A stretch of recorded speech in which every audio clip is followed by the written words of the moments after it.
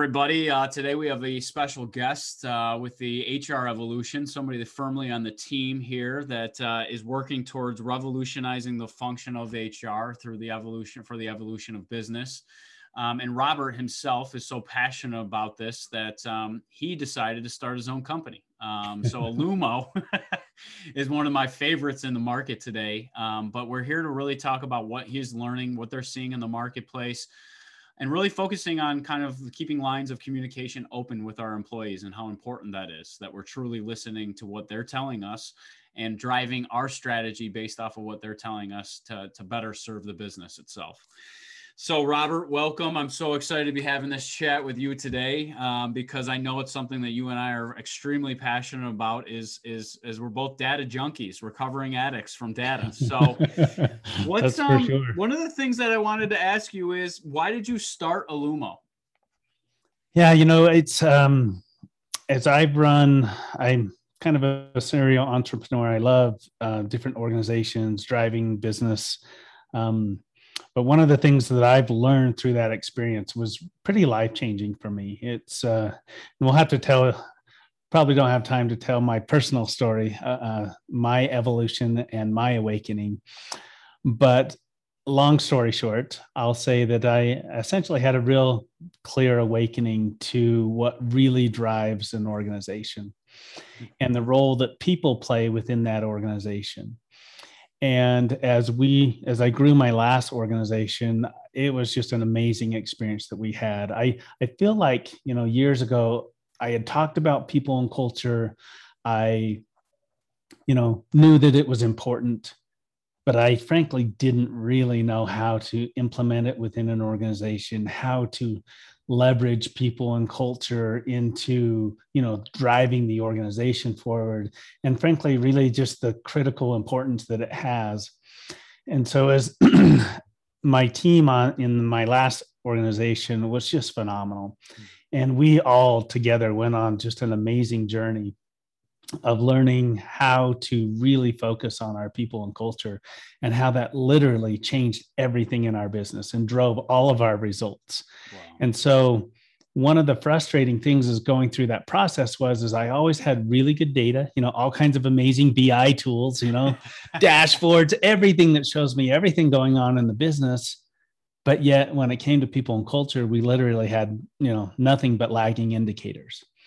And so after selling that company and such a focus and a belief and just, that was the key to our success, I got connected with this organization and was just so excited about what they were starting and the concepts about how we could get real-time human sentiment analytics, because that's what I was always missing. Show me where we're doing in regards to people and culture, because I've always believed that those are leading indicators to your ultimate outcomes. Wow. And that's what we've seen. That's what we've proven. And so now we've built a technology that I think is one of probably, well, of course I'm biased, but, but I think is the most important key element to driving your business results is literally understanding in real time your people, because your people drive your results. So, well, and the world externally is changing so fast, right? And a lot of it, a company cannot change and they have no control over, right? That socioeconomic climate, a lot of things that are happening externally of their walls that they have no control over, but the people are bringing inside their walls, and that's why culture is never. You've never like completed culture. I think a lot of people are like, oh, we made it. And it's like, nope, culture is ever evolving and ever changing, just like the best leaders are always learning and new skills, new traits. They're developing, sharpening their weapon.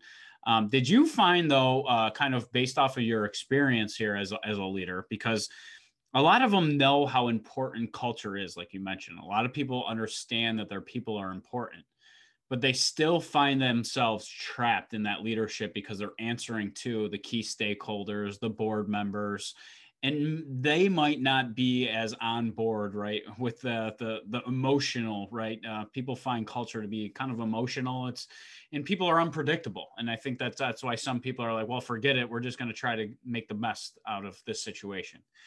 How did you, I guess, when you were going through your own evolution, right, Robert, and coming to this determination, what did it take? Because talk is cheap, right? How did you start driving that into action? Well, I think that's exactly right. Is that a lot of organizations, in fact, many of the organizations that we see as we work with a variety of different organizations, we see that people and culture is more of they know, just like I did, right? Where they know it's important, but okay, do we throw another party at it? Do we get another ping pong table? Do we, what is it that we do? Do we have another summer party? I think Right? taps How do we work. I heard drive this kegs work culture? a little bit. Right. And so you think that it's those types of things, and those aren't negatives. I don't mean that to be negative. Like those are also important parts of an overall culture, right? And an environment and an experience. But I really like to think about it as the overall employee experience. Your people want to come to work in a place where they feel supported, where they feel like there's opportunities to grow, all these different components. And it's not just one thing that you need to do. So the key is just like with any relationship, right? Communication. Yeah. Well, you have to be able to communicate and understand where your people are in a real-time basis. The old school traditional surveys, for example, of, once a year, that whole concept, that's just about the worst idea you've ever had. Because what we did is, and it's an evolution, right? We started with, hey, we should start listening to our people. And then we started doing it. And then we systematized it into, hey, once a year, we'll do it. But unfortunately, that process is just terrible for a multitude of reason under the sun. Yeah. But the bottom line is that companies, just like you mentioned with culture, it is a living, breathing thing. It's a relationship that you have with your people. And so that relationship requires consistent communication. And you need to be able to be in touch live and know, hey, look, we're struggling with this. Well, okay, great. Now I can take action if I understand, because I can't fix what I don't understand.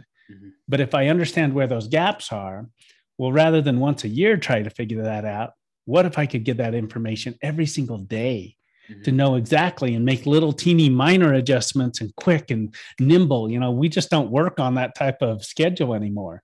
How can you try to do something once a year and take initiatives? You're always looking at things rearward and going back and all of that. So that's where we just designed a technology to help you very quickly, easily engage with your people every single day, to listen and learn from their experience, and then take action based on that, and then long-term measure your progress. So I like to say it's not rocket science, it's people science. Yes. But it's just creating it in a way that, yes, you can literally listen to them and engage and understand the sentiment, where they are, how they think and feel, because that drives their behaviors, and their behaviors drive your results. Yeah. And that's one of our favorite people is Dr. Nick Molinaro, who knows that better than anybody. I mean, we know the importance of understanding our mind, right? And I think there's a difference between mind and our brain, right? Well, brain is nature versus nurture, or fight or flight response, right? Where the mind is that if we're better understanding about how we're making our decisions each day, we're making 30,000 of them. It will probably be best in our best interest to really understand how we're making those decisions, or how that individual, because now we're starting to hear things like individualized HR, right? Yes. It's no longer like that spray and pray, or I always say that catch-all, right? Where it's like, okay, well, majority of our working population is going to find this effective, right? My problem with the surveys, Robert, and like you said, is in the performance review process today, is most organizations are still relying on those annual reviews, right? It's a snapshot, right? And that's why I love the constant feedback back and forth, because odds are that performance review is probably only realistically a snapshot of maybe 30 days before, or even 60 days, I would even say. But I can't even remember what I had for lunch the other day.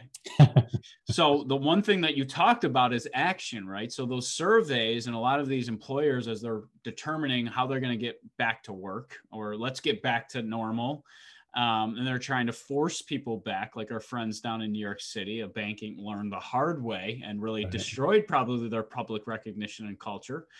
How do you see them taking like the daily conversations, right, before it gets to that boiling point where the person's like, they talk with their feet, right? If they're not happy, they're going to talk with their feet and leave. And we're having conversations with the great resignation right now. How much more important and more effective have you found to have that information daily rather than even quarterly, or some that might say, hey, we do them twice a year, we're good?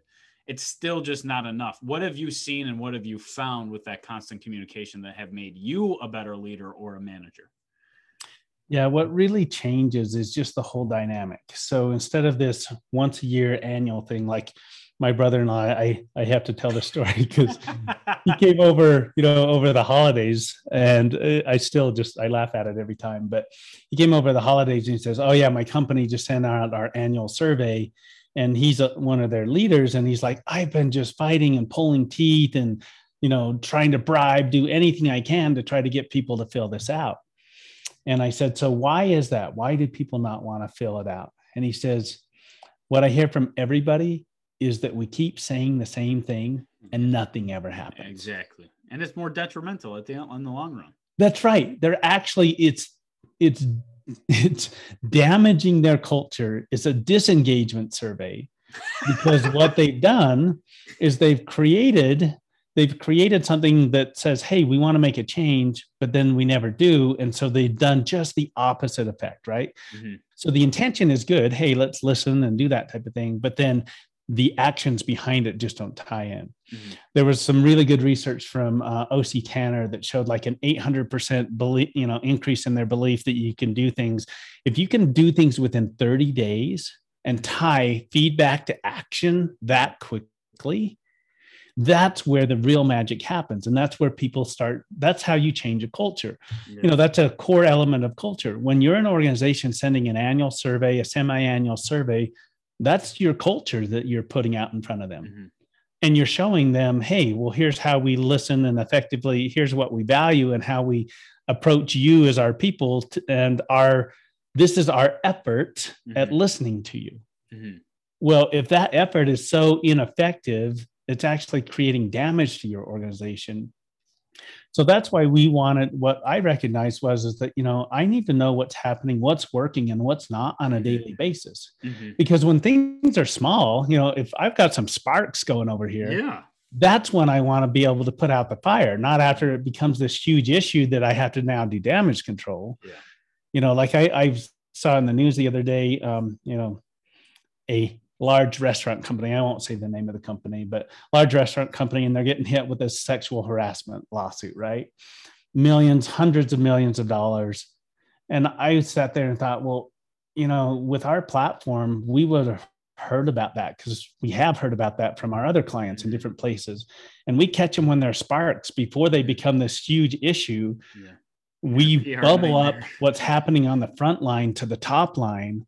And we eliminate, because I call it leadership fog, but all of those levels of management in between, to where the executives in most companies have a very distorted view of what's actually really happening.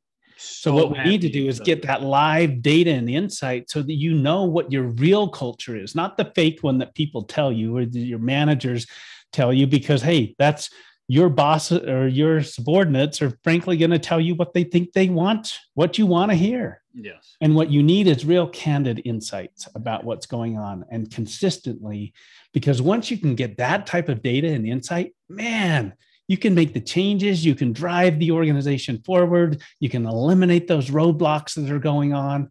But again, you can't fix what you don't understand. And so that's what you need. You need that unlimited real-time insight into, hey, oh, we have this problem over here. We got that manufacturing problem over here. We have these issues with some of our leaders in these areas. Okay, let's go get them the help and training they need. They say 75% of people leave an organization because of a bad boss. Well, if you don't know where you have good and bad bosses, then how are you going to fix your retention problem? Oh, yeah. And I have found too, Robert, have you? Sorry, I get going. No, I was going to say though, to that point, right? Because that's a conversation that I have with a lot of HR practitioners and leaders, right? If I can tell you in your, let's say, organization who has the highest turnover, right? What are you going to do with that information? It's almost like that information is not enough, right? Because they don't do anything with it in most cases, right? The manager has been there for 20 years based off tenure. There's no possible way that we can get rid of Betty. She's always been in that role. We know that she's not really an effective leader. She's poor at communicating to the multi-generational workforce. Now, as more millennials and Gen Zs come in, we're just turning over faster and faster in that department. That's usually what people come back with. However, they probably have not had sentiment analytics like you're saying today. How do you feel like sentiment analytics help from a critical conversation perspective that these HR practitioners and leaders can then go have with a manager to really enable their success? Because at the end of the day, they're probably trying to climb the same corporate ladder, right? That's how they've defined success. Right. Have you found that sentiment analytics have armed them with more material to have a more meaningful conversation with those managers? Sentiment analytics are the key to your success. And let me share with you why. Because as you mentioned, like your turnover rates, right? Mm-hmm. So the first thing that you need to know is what those are. That's like step one. Okay, let's go figure out where we're turning over people and identifying that. And that's where people analytics, there's a huge push for that, to identify all these key aspects of people analytics. But people analytics to me is step one, because people analytics gives you the data of the outcomes, the results, right? So, hey, here's your churn rates with these or these demographics or whatever, and they're critical to know. But now, once you identify, for example, like one of the things that started this years ago was Google with Project, even I think it was before. Yeah, sorry, I'm getting Project Aristotle confused in there. But Google noticed, it's one of the things that really drove them to their whole people analytics, was that they recognized that they were losing women within the organization. And so what they decided, of course, was, hey, let's take a very data approach. Let's go figure out the why behind the numbers. Mm-hmm. And that's what I call sentiment analytics. People analytics is great data surrounding the outcomes of what's happening with our people. Mm-hmm. But the most important thing then that you need in order to address it, right? You can't fix what you don't understand. Yeah. So you've got to find out and get the understanding as to the why behind the numbers. And that's what sentiment analytics does. That's the difference in why Olumo is such a powerful tool, is because once you know, hey, we're losing people, we're having these issues, which we can also show you in our platform. But the most important thing that we do is we ask and engage with your people through a simple text. Mm-hmm. We ask questions surrounding the why they feel the way they do, mm-hmm. because it's your people's mindsets and beliefs that drive their behaviors, and their behaviors, the things they do, then create your business outcomes. Mm-hmm. So I always share with leaders that, if you want better results, we've got to focus on the mindsets and beliefs and align those to our organizational objectives. Oh, gosh. That's and amazing. So that's the whole key is, if you don't know how your people think and feel, where their issues are, and that's, again, those things change, right? My relationship with you is different than it was last week, or, with my wife or something like that, right? If you don't stay up to date with that communication, then gaps happen. And when you don't pay attention to that individual or to people and culture consistently, then you can head off clear over here and you're making these huge swings, where if you're getting daily insight surrounding what's happening with your people, you can make these immediate adjustments. Mm-hmm.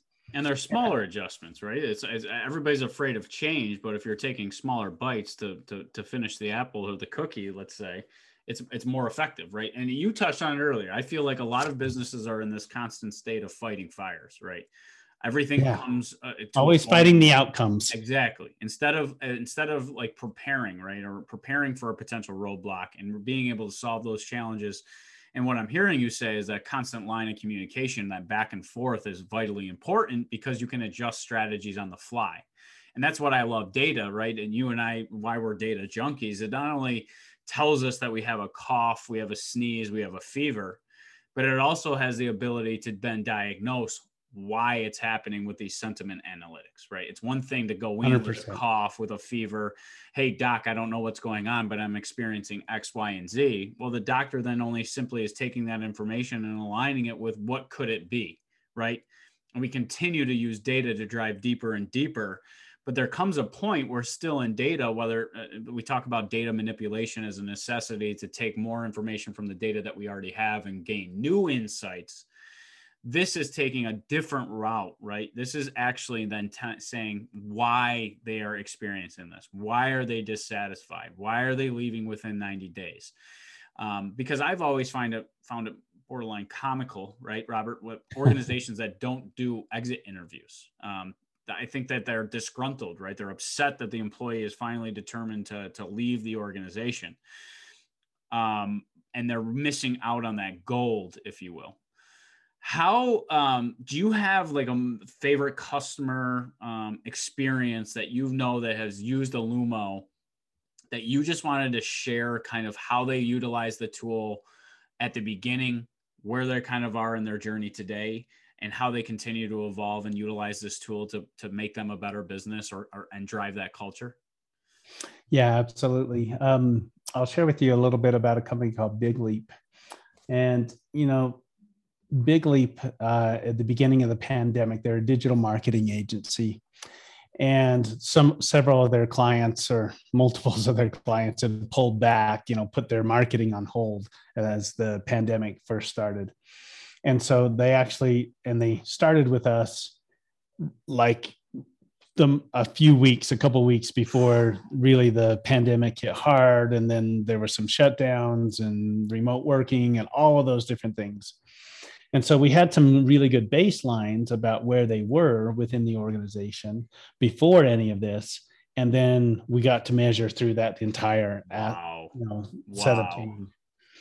And Big Leap, and we can certainly, get a link, and it's on our website. And there's also on our YouTube channel, you can see some different videos surrounding their experience. But essentially, they had to do some layoffs. And as we implemented the product, again, one of the things we do is we engage through an SMS text, because we've just found that that's the mode. That's what works. Everybody responds. We have amazing engagement rates.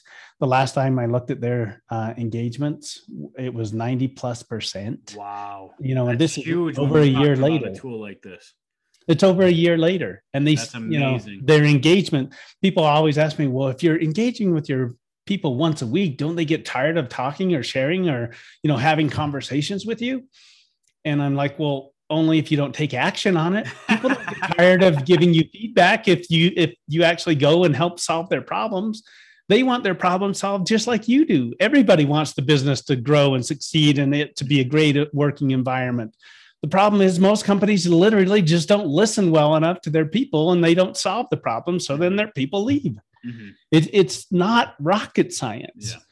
But with these guys, what happened was they went through that process, and imagine going through and having to do layoffs. Well, one of the things, there's an industry standard called Employee Net Promoter Score. Mm-hmm. And their ENPS score, I think, was down in the 60s or something. Still a phenomenal for most organizations. Like to see a 60 is amazing, right? These guys were a serious people company, really focused, and they just wanted to get better, and that's why they brought us in. But what happened there is that over the next few months, they actually drove up, going through layoffs and everything. They drove up their ENPS score to like an 84 or 5 or something like that. And they went up by 30%. And I looked at some statistics, and other organizations, I saw that most organizations that had gone through any type of layoff or furlough had seen a 94% reduction in their ENPS score. Holy cow. Of course, right? And that's what I would assume. They're having to let people go, then of course people aren't happy with your company. But what they did is they jumped into the platform. They engaged with their people. They listened very closely. The executive leaders themselves dove into the platform, having anonymous conversations with their people so that they could listen and learn very intently about the experience, about, hey, here's what we're doing. How do you feel about this? What are your thoughts about this? And as they engaged in those conversations, their people felt listened to. They felt heard. They knew that the company was doing everything it possibly could to support them and everyone around them. They knew that they were, they just had such a increase in trust of the organization because everything was open. They were very communicating. And they were able to have those personal one-on-one conversations to listen and learn. Oh, this person's feeling this way. And so what could we do as a company to help address those things? And then they took immediate intentional action. In fact, in one of the little videos, Carrie there, I can't remember if she's their chief people officer or what her exact title is, sorry. But Carrie Kratz there did such an amazing job with the team. And she said, what we've learned is that gathering this live real-time feedback is amazing, as long as we then take that. And so we've got really, really good at taking immediate intentional action. Wow. I had a conversation with another chief people officer of another company, and they were like, well, what am I going to do with feedback every single day? I like my once a year, then I go create a project, and then I go try to do this. And then, it's this old school. Yes. Okay, we learned this. Now we're going to try to put a committee together, and then we're going to go try to take some. Well, by the time you do anything, 8 months later, your people don't even remember that was the problem you were trying to solve. Yeah. Where it's almost like steering the Titanic into the Erie Canal is because and by 8 months later, like you said, they already forgot about it, and it's probably too late in most scenarios. That's right. You're not even focused on what people want is, hey, my experience today, if I'm having issues, troubles, problems, things like that, I want you to know about them today and help me resolve them today. Not 6-8 months later, or I just sit here because the company never changes, never listens.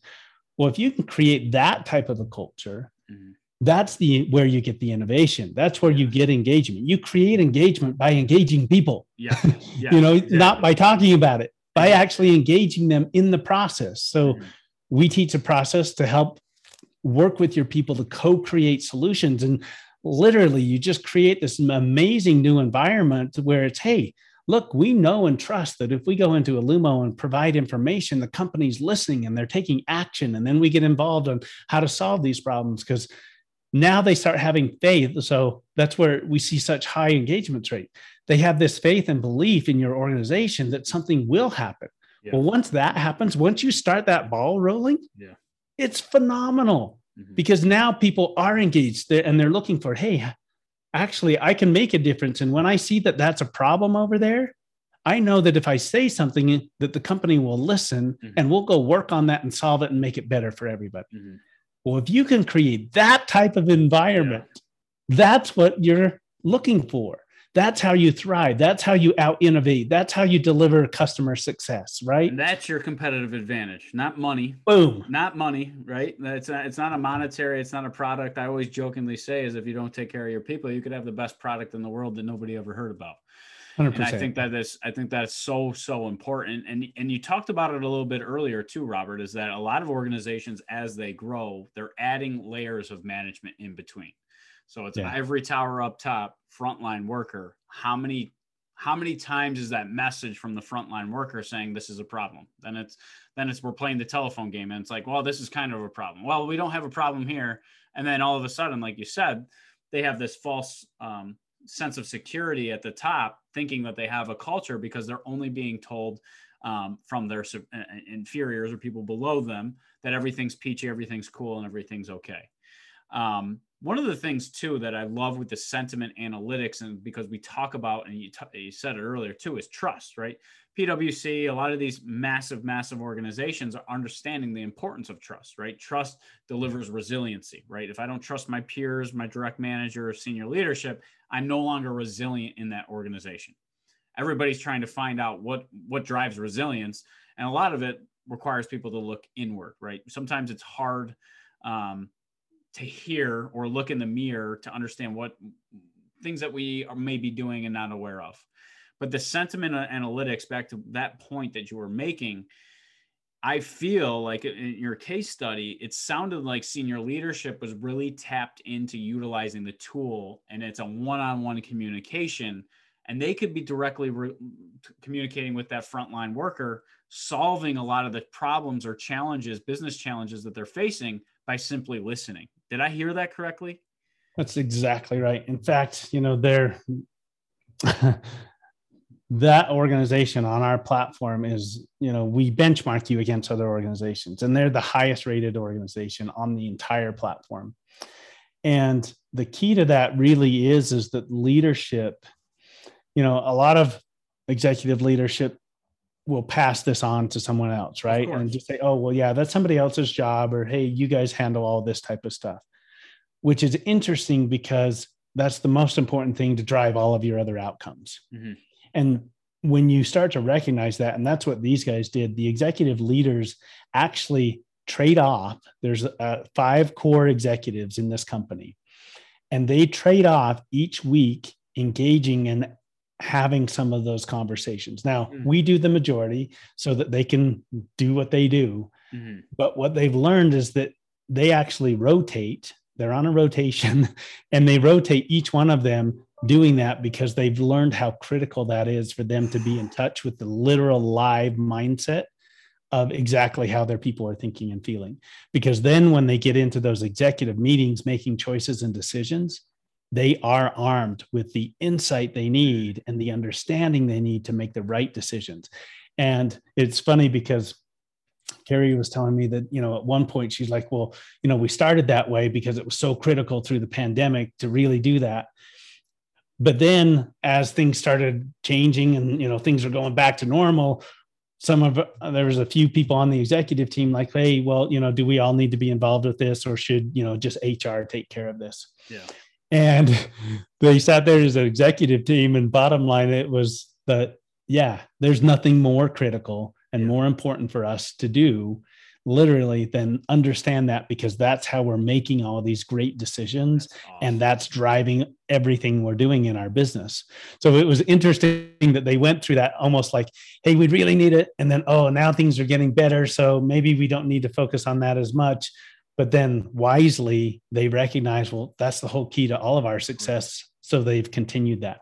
That's really exciting, because it's almost like right, we talk about when it becomes a habit, right? It takes 30 days of doing something in order for it to become an actual habit.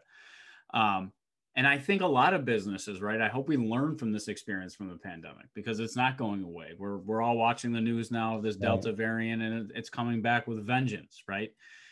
And I hate when leaders say that I can't wait to get back to normal. And it sounds like this organization that's actually listening to their employees understand that better than most, because they're actively listening to their employees on a daily basis, that there's a new normal today. And just coming to that realization. Now, something too to end on, you went through your same evolution as a leader, right? And we're talking here at the HR revolution is revolutionizing the way HR does business for the evolution of business. What do you know to be true about culture? Is it something that is top down and that is delivered down to the employees?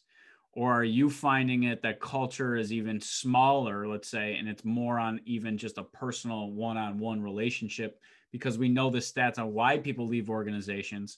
Is it the big culture, or is it that one-on-one relationship with the manager and employee? Well, I really think it's both. I personally believe that it starts with the leadership within an organization. They have to set and establish that and put the focus on it as an organization. Because what I've noticed is that we're not successful, or we're less successful, I should say, when we don't have executive leadership and buy-in. If I don't have that within an organization to drive the change, because the problem is the disconnect between the actions. Yeah. The key to all of it is, look, you got to listen and understand, figure out exactly what's happening, what's going on, all of those things. But what I share with people is the most important thing after you know that is to take that action. Mm-hmm. Because if you can't take the action, then it's just like anything else you've done, where, hey, yeah, we listened to you, we asked you some questions, we gathered some insight, but if you don't do anything with it, it doesn't matter. And so that's where I say, look, from a top-down perspective, we have to make sure that we're embedded into the organization at a level that action can be taken based on the insights that are gathered. So if I don't have executive leadership bought into, driving quick and fast action, then you might as well not engage with my platform. Yeah. Because I'm no better than an annual survey if you don't listen and take action and then measure your progress and rinse and repeat.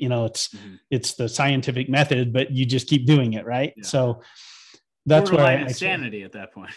Yeah. So it's all about, you have to have vision and leadership that's driving it, because you have to be somewhere in the organization where they have the ability to actually take the action, the ability to make the decisions and choices. And that's where a lot of times I see the struggle is because at the front lines in many organizations, why there's such a disconnect is because, they're the ones down there having the issues, the problems, whatever's going on. They're telling their managers, well, their managers aren't empowered enough to be able to make choices and decisions. So then they roll it up. Well, that person's not experiencing it every day, so they don't recognize that it really matters that much. So you end up with this whole disconnect piece as you do that.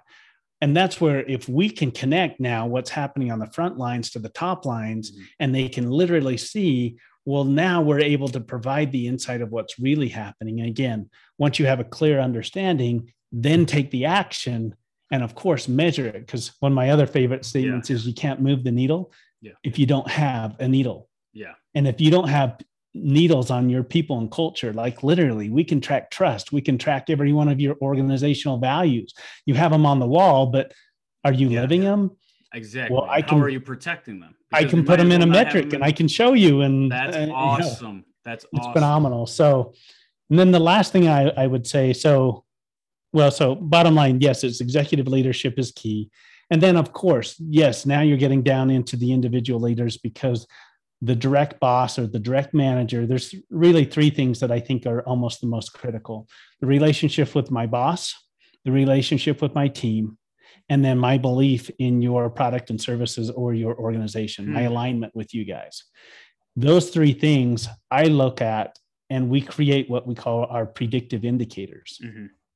Because what we've shown is, for example, people are always talking about, hey, customer success, and they're much more willing to go give money to, hey, we want to improve our customer success and drive that up, right? And they're willing to spend money on that. But then when it comes to people and culture, they're like, oh, well, that's nice. That's a nice to have, right? Yeah, always. But what they haven't connected is that I can actually track in those metrics. Those are predictive leading indicators to that customer. I can literally predict your customer service experience 30 to 60 days in advance. Depends on each company and the type of products and services you have. But I can literally, my metrics go like this, and then your metrics go like this. And then my metrics go like this, and your metrics go like this on customer success. So they're literally sit there and follow the same track. And with each company, we figure out how long that is. But that's what I try to help companies do is let me help you find the leading and predictive indicators that are driving your business outcomes. This isn't all, Aaron Ames said it at UKG. He's done a phenomenal job of driving people and culture there. And he said, look, I didn't do this because I just wanted to be happy, people to be happy. Which of course he did, that's of course you do. But what he's saying is, look, I knew this was my most strategic business. I'm trying to think of exactly the words that he said, but the most strategic move that I could make was to focus on people and culture, because they drive all of my outcomes. And that's what you see in the world's most successful organizations. They've recognized and attached the fact that their people and culture drive their ultimate outcomes. And that you can't succeed over here. You can't attract. He's like, we were losing 40% of people in some of these, our churn rates in some of these different departments. Yeah. I can't grow a business. I literally can't grow a business if we're doing that. So they dove in and they figured out, and they have this manager effective. They have amazing. Now they track and they identified where their good and bad managers are. And then they created trainings to help them improve and all this. So it's all about the data, taking action, and then measuring your progress, and incrementally. He didn't do it overnight. Took him years. But piece by piece, incrementally, now they're just crushing it. So And anyways, I think it's just being in tune with that, with your people. And I think that we all have busy lives, right? A lot of people the clock will hit 6 and they can't wait to go home to their personal life, or 5, whatever time that they're getting let off for the day. And I think that we're missing a lot of that intellectual and social capital within our walls that we are paying for. And that's what we're all about the HR evolution, is really helping HR practitioners understand how they can be providing more value back to the organization. How much more value did your product, when used effectively by senior leadership in HR, craft their ways of communication of probably some of those tough, difficult business decisions in the example that you gave us? How did that help alter like the way that they communicated certain strategies, and how much did it buy them in trust? My friend Bob Whipple talks about his trust meter. But it's how often are we making deposits, right? It's just like a bank account. We gotta constantly be making deposits, because undoubtedly there's going to be withdrawals. When we find hardship, we're going to have to take some withdrawals.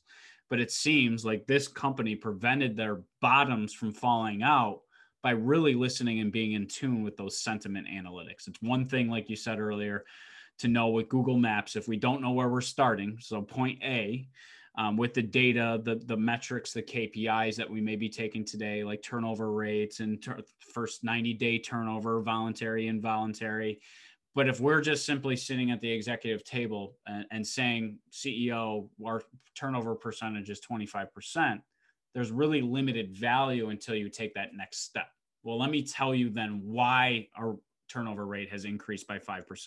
We have asked our people, how much more valuable is that to drive business decisions, right? It's no longer their gut instinct or intuition. They now have data and insights to support those actions. So, you mentioned it, like with the return to work and everything that's going on there. Yes, I could tell an organization, hey, you're at, when we first start with them, we could help them to understand, hey, you're at 30%, churn rates in these departments. We could then help them learn why. Mm-hmm. But the most important thing after that long term that I can do is when they're about to make that choice, like, for example, hey, we're going to require everybody to come back to work and work in the office and be here 8 to 5, or whatever. Mm-hmm. Well, I could tell you before you implemented that, if that's what you thought you wanted to do, mm-hmm. I could help you to understand the impact of that choice and decision and tell you how that's going to impact you before you make the change. Oh, yeah.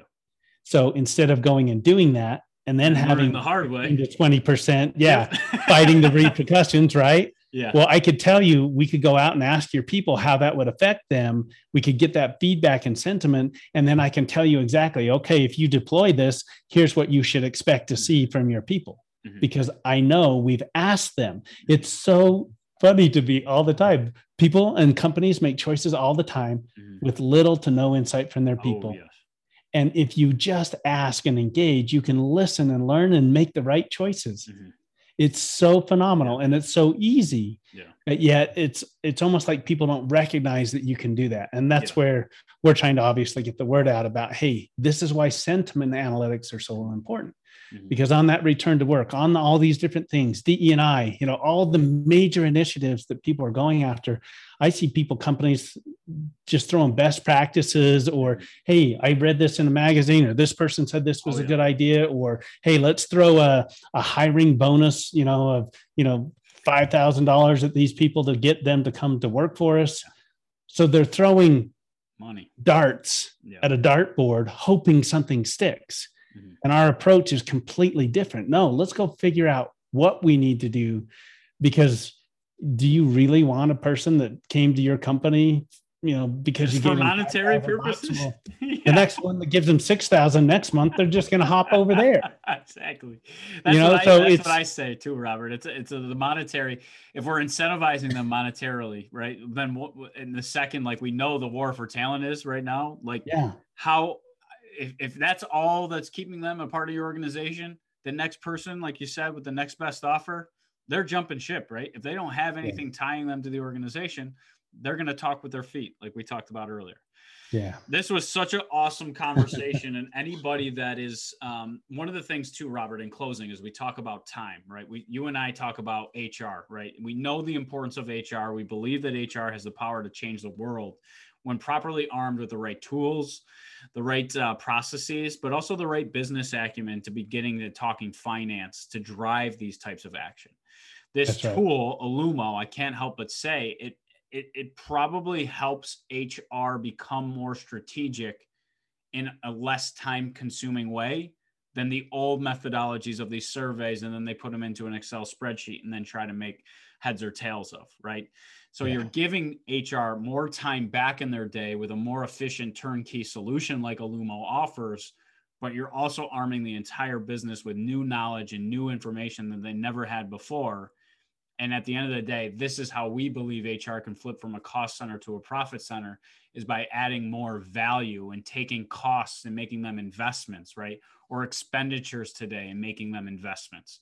It's being smarter with our time and focusing on the areas of importance, because like you said, there's so much information out there. I feel like a lot of leaders and a lot of organizations right now are suffering from paralysis from overanalysis. There's so much information, they don't know what's pertinent or relevant to them, and then they just follow trends. Like you said, they're not setting their own trends, listening to their own people as to what's important. And at the end of the day, it's almost like a cash burning exercise in a bonfire. It's a spray and pray method, like we talked about. With this tool, allows organizations to take that highly focused, individualized approach that is really going to drive the business forward. It's not how you got to where you are today. It's important to understand how you got to where you are today, but how you got to where you are today is not going to be to where it's going to lead you for tomorrow. And we know that the business is changing so rapidly. So if you get a chance, Robert, how can they find out more information about Olumo and what you guys are doing? Well, one last thing, I just have to jump in on Please that last do. statement, because, I love to share with HR that the language of business is numbers. Mm-hmm. And by becoming that, if you're looking to transition, because you and I both know that, look, traditional HR, as HR has been, is quickly going away. Mm-hmm. You need to be a strategic leader and a value to the organization. And the way to do that, I had a CHRO a little while ago, and she was almost in tears with me. Mm-hmm. And she said, look, you've given me the tools that I needed to do what I could never do before. And I said, well, what was that? And she said, look, the problem I had is I was always talking to our executive leadership about people and culture and how we need to do this and how this drives this. But it was literally like they were blindfolded and never could see it. I was always struggling to try to get things done or approved or anything. It was like pulling teeth. I pretty much gave up on it. But when you gave me the Olumo tool and those live visual dashboards that showed by team and department and location exactly how and where we were performing, it was literally like I was finally speaking the language, mm-hmm. right? Mm-hmm. Where now she was talking in numbers and quantifying things and saying, hey, here's exactly where our strengths and weaknesses are. And for the first time, they could visually see it. Mm-hmm. And that's one of the biggest things that I've seen with the power of the tool, is that we bring it visually, quantify it into numbers, so that you can know and understand exactly where in the organization to focus your efforts. Most importantly, through those anonymous, individualized conversations, back and forth conversations, where we literally talk to your people, not just a survey. And that's one thing I'm not sure we highlighted very well, was that our people actually communicate back and forth and converse back and forth to listen and learn and show empathy and help them understand and learn about their experience. So that's why the tool is so powerful. But yeah, so they can learn about us at olumo.com.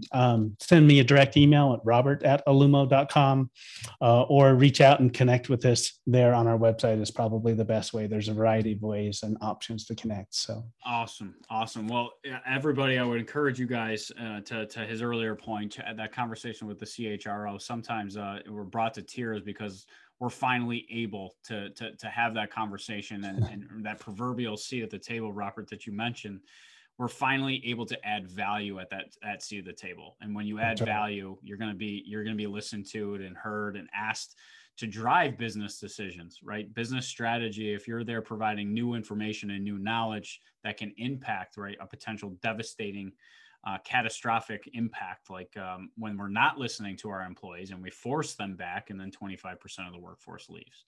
It allows us to be those strategic guidance business partners. So get yourself a conversation with Robert. Him and I can talk all day about the importance, but it is a big, clear difference between just analytics, metrics, and data, and the sentiment, right? It's one thing to know what our problems are and where they are, but it's a whole different ball game when we're able to use the Simon Sinek way of understanding the why, right? When we understand the why, we're able to drive effective change, prevent catastrophic failures, and actually eliminate any potential roadblocks along the way, using those Google Maps to understand where we are at point A to get us to point B, missing out on those traffic jams and lights and all that other fun stuff. So, Robert, thank you so much for this conversation today. I hope it was helpful for the HR community as well as the finance and leadership community, as there are tools out there to make you more effective leaders, but also make you more effective as a business and more profitable in the long run. So thanks so much, Robert, for stopping by. This was Thanks, awesome. Kevin. It was a pleasure. Appreciate it. Thanks so much.